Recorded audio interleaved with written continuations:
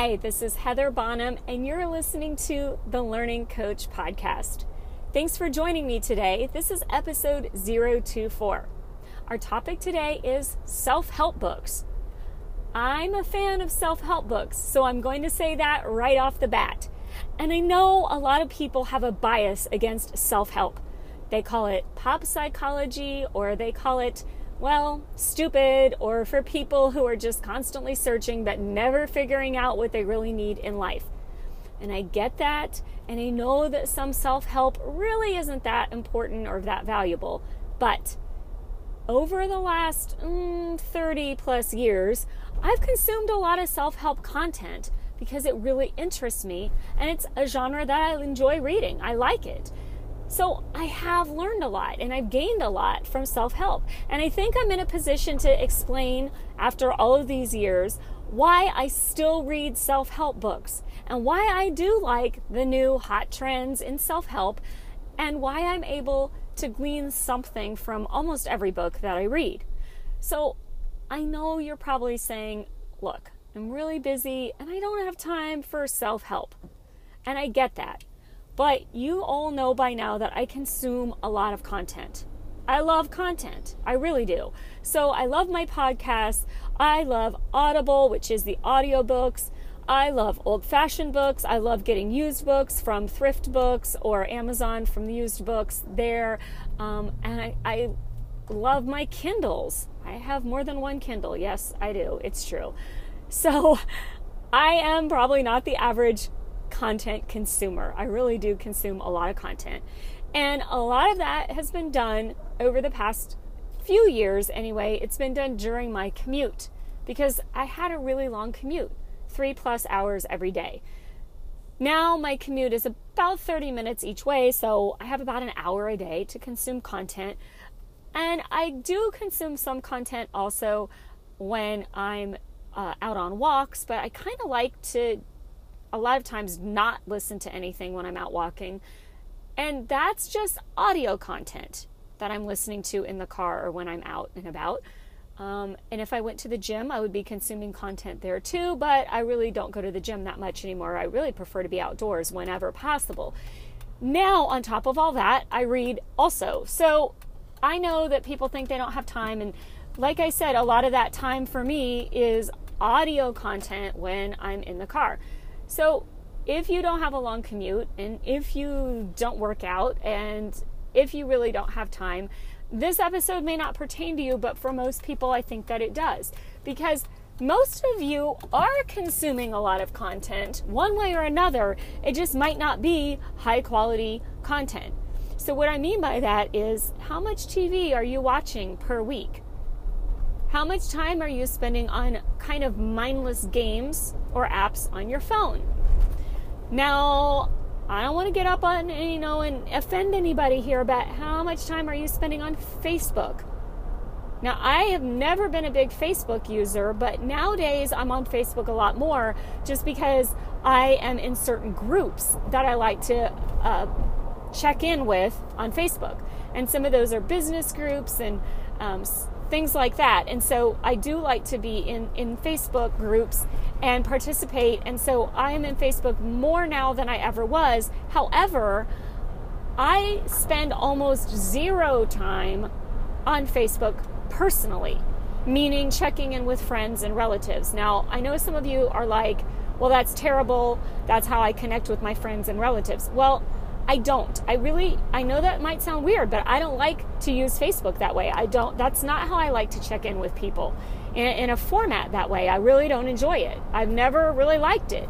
So I understand that it's a huge time suck. And for many people, it can be. So if you're doing a lot of other distracting things, and you say you don't have time to consume quality content, I'm not sure if I agree with you on that, because maybe you're just making different choices when you could be consuming really good content. So with that said, I'm not going to scold you, and it's not my place. Maybe you really are super busy and you just don't have time. But even if you are a student and you're going back to school, plus you're working, plus you have a family, I have been there. And I was still able to consume good quality content just by being choosy about how I spent those few minutes a day when my time wasn't already spoken for or accounted for. And as I said, a lot of that just throughout the years, it has been when I'm in the car. So I'm actually recording this podcast right now. Now it's hands-free. The sound quality might be a little bit off, and I apologize if it is, but I am driving and I'm hands-free. I've got my hands on the wheel, but I knew I had already written my show notes. I knew what I wanted to say this week. And so again, I'm making use of that time that other people might think is just wasted time. But I am a busy working mom, and I do have a side business. And on top of that, I have, the podcast and just all these things going on. So I don't have a lot of time either, but it's really important to me to consume quality content. And for me, self-help, ever since I was in junior high, to be honest, self-help has been an interest of mine. So yeah, even in junior high, I was looking into getting interested in psychology. I was getting interested in things that maybe were kind of nerdy things, but they were topics that fascinated me.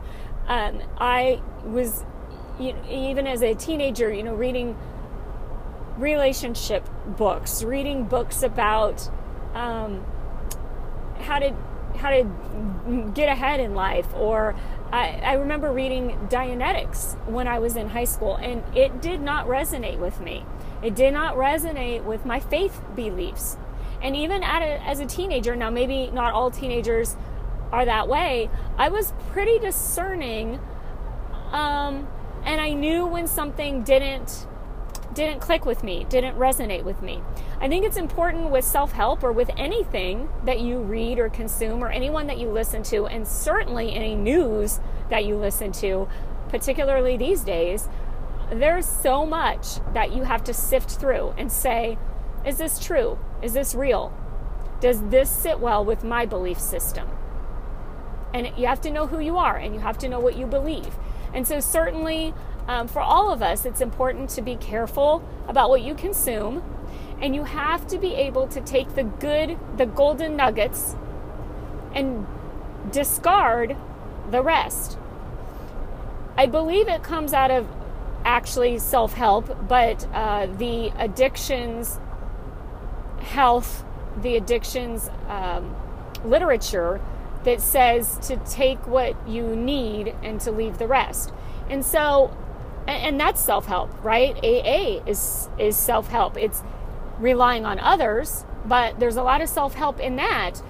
I remember reading some of that literature when I was in graduate school and thinking, it's all really about personal responsibility, about being honest with yourself first, about acknowledging your higher power, acknowledging your spiritual beliefs, acknowledging things in your life, but then trying to improve yourself.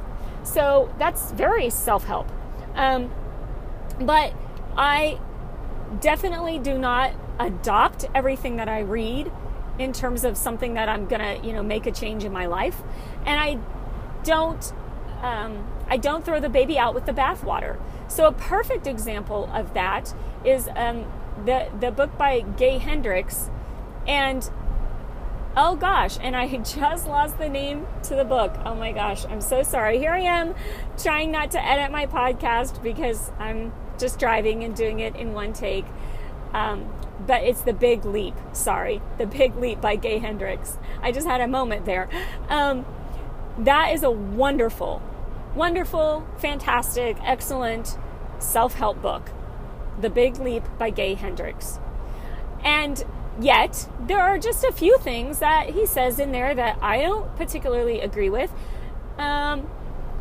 He talks about evolution in a way that doesn't mesh with my faith beliefs, but it doesn't mean that I discard the whole book. Now, as a teacher, of course, I'm exposed to different scientific theories, and I personally, I'm not going to get into all of it, but I personally still am a creationist, although I also don't completely reject science. I don't want it to be one or the other. I think that the science that we have was created. How's that? So I'm not getting into anything else, about that right now on the podcast. It's not the place for it. But I will just say that I don't necessarily, I might be able to read a book, with someone, and I don't necessarily have to agree with every single thing that they say.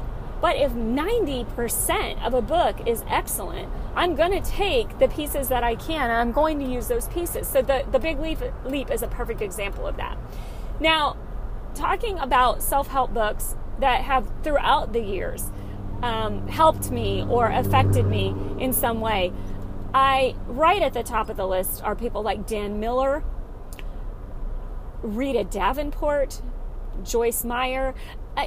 So many people, and these people are all still with us, but so many people have written excellent things, and those people are not even with us anymore. And if you read their books or listen to their audiobooks, or even find old books that have been put in the public domain, you can get so much from these people that are virtual mentors. And it's anywhere from free to really low cost compared to what it would take to meet with these people. Now, obviously, I do believe that there's a place for coaching and mentorship, and even paid coaching and paid mentorship, where you pay to learn directly from people, one-on-one or in a small group, and you're face-to-face with these people. Absolutely. To me, that's worth paying money for. But those things can be really expensive. To be in some kind of a mentorship group, some people pay thousands of dollars a month for those types of groups. The price of a book, the price of an audiobook, the price of a used book. Wow. I can go on thriftbooks.com, and I have no affiliation with them, but I've used them for years. I can go on thriftbooks.com and get an excellent book from a wonderful self-help author. Maybe it's, Tony Robbins, Brian Tracy. These people, Zig Ziglar is one of my very favorites of all time, and he's no longer with us. He's passed away.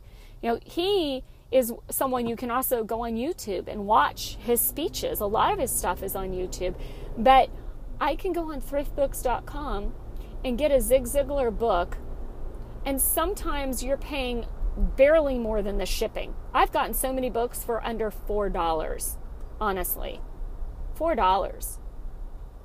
You cannot get a fast food meal for $4. Maybe if you order off the dollar menu, but that's really pushing it, guys. And what you're doing to go to those self-help authors and learn from them, it's really valuable. So cost is not an option. That's no excuse. I know time is an excuse for a lot of people, but I don't believe time is an excuse either.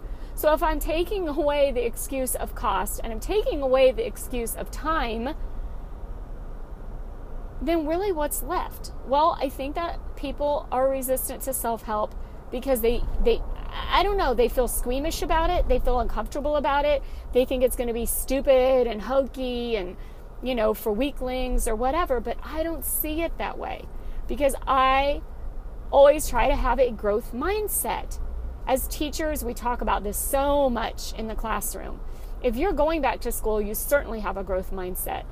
If you are trying to upgrade yourself in your career, improve yourself in any way, you have a growth mindset. So a growth mindset means you're trying to grow. You're trying to be open to the idea that you might not have all the answers. And again, I believe that, yes, my ultimate answers come from my faith. My ultimate answers are from the Bible, from my belief system. Absolutely, they come from God. And I'm not negating that. And maybe that's where some people have resistance to self-help. Like, well, I should just pray about it and let it be. But I don't look at it that way. I look at it as, say I were a world-class athlete, which I certainly am not. But let's say I played tennis in high school. Let's say that somehow I became a professional tennis player.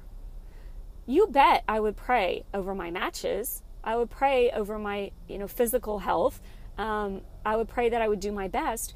Absolutely. But I would still hire the best coach out there. Of course I would. I would have the best trainer, the best nutritionist, the best, swinging coach. I would. And I would hire those people because they're experts in what they do. They've studied it. They have experience. Now, again, you have to be careful. I wouldn't want someone who's a quack, who's been doing this for 2 weeks and has a new theory and thinks, that everybody should do it their way. I wouldn't hire a coach like that, and I'm not going to read a self-help book like that, like some random person with absolutely no experience, no credentials, and they have no idea what they're talking about. But there are so many people who are in this genre of self-help who have extremely valuable things to say. So I don't want anyone to be resistant to self-help, but yet I feel that people are. I don't know where that really comes from exactly, but I would really challenge you to find an excellent self-help book and read it or listen to it. And that's your assignment this week, just one. And even if you only have 10 minutes extra a day, or you're taking a 10 or 15 minute walk every evening and you have that time to listen, absolutely do it.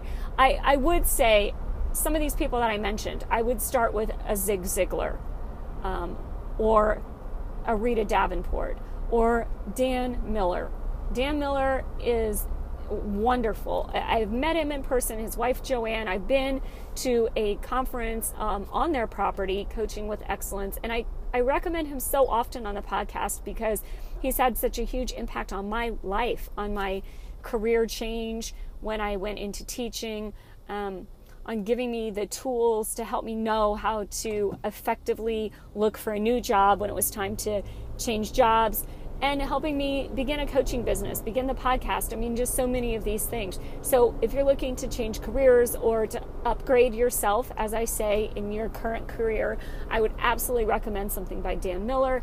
But all of these people, they also could be considered not just self-help, but business help or faith-based help. So not just self-help, pop psychology, but there's so much more to it. If you are looking into relationship issues, I've heard a book recommended so many times, and I just got it on Audible, and I'm going to listen to the book by Dr. Henry Cloud called Boundaries.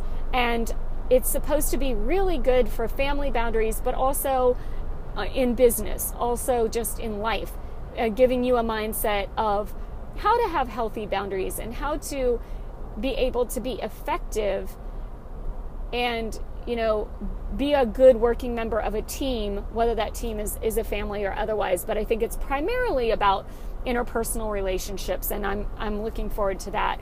So this is kind of just an open podcast today, where I share a lot of my thoughts, but I really encourage people to be involved with improving themselves. And so my challenge to you is to always try to improve yourself, and self-help can really be a part of that. And if there's something that doesn't resonate with you or you don't like, that's fine. Absolutely. Move on to the next one. Say, yep, you know what? I don't like that author, or I don't care for that book. It's just not for me. Move on. But I think most of the time, as I have found, there's always going to be something that you will take away that's valuable and that's worth it and that was worth your time. And you may find yourself recommending many of these authors and these titles to people in your life. And you'll say, I know a book that I read that was just really helpful in the area of time management, or in the area of relationships, or in the area of health and nutrition. And you'll find yourself recommending these books to the people in your life because they were helpful to you. That's why they're called self-help. So with that, I hope you have a good week. Thanks so much for spending time with me. Please feel free to stop by the website, StudySkillsSurvivalGuide.com. I keep saying I'm going to have a link to Audible that's an affiliate link where it won't cost you any more to sign up, but I will get a referral fee. But Audible also offers, and once I get that link, it'll be up on the website, Audible also offers for brand new subscribers, they can get a free audiobook of their choosing.